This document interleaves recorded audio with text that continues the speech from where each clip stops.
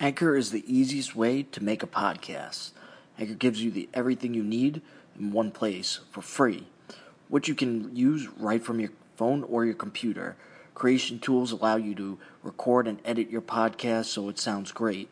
They'll distribute your podcast for you so it can be heard everywhere. Spotify, Apple Podcasts, Google Podcasts, and many, many more. And you could easily make money from your podcast with no minimum listenership. Download the Anchor app or go to anchor.fm to get started. So, I wake up this morning. I always go to my feed reader and see in the New York Post that a dual Israeli citizen was calling bomb threats into the Jewish community centers. Now, that's a dual Israeli citizen, 18-year-old. I don't really know how to pronounce his name. But he's a dual Israeli citizen. The mainstream media just kept on reporting, oh, this must be Trump supporters. This must be a hate crime.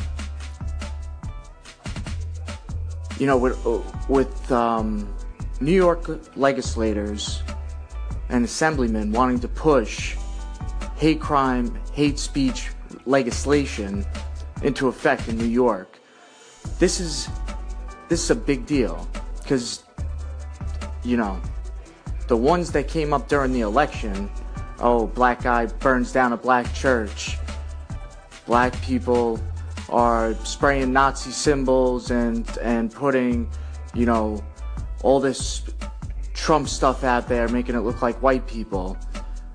Then you have Juan Thompson calling in bomb threats to Jewish community centers. Then you got black people, and not all black people, but these kind of black people that are on the left or that just want to demonize somebody, because it's not all black people. So don't get this twisted, because this is not a racial thing. This is just what the indoctrination has done.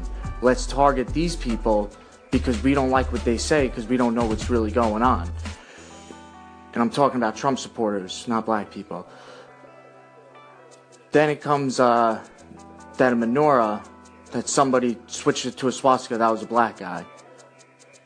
Now, this is a dual Israeli citizen. Different, because it's not a black guy. But it's a dual Israeli citizen, and there's a reason for that, because the Zionists do want to take down the real Jewish people who go by the Torah. Because this is all about that. Because there's so many Jewish people that are in the BDS movement that are against Israel, and that's okay. I have nothing wrong with that.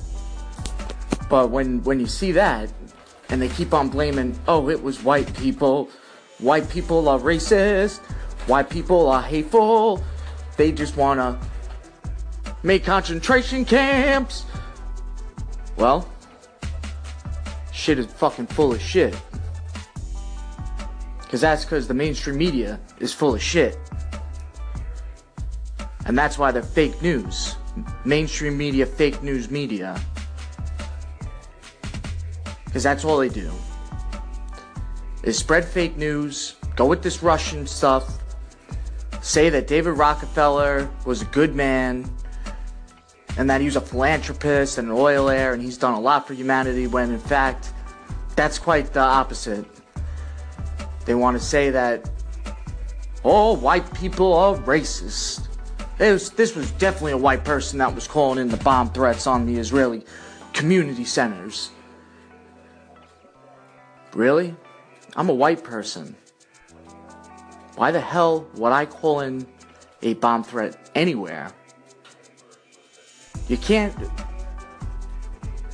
put on a pedestal that white people are the devils, that are the demons.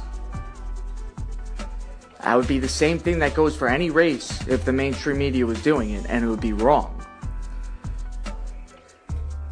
But no, people just don't care, because we have this SJW libtard mentality that everything should get blamed on white people should be shamed, and that's the current indoctrination that a lot of Generation Z is now pushing back because it sounds more like the right wing during the 90s when we were growing up.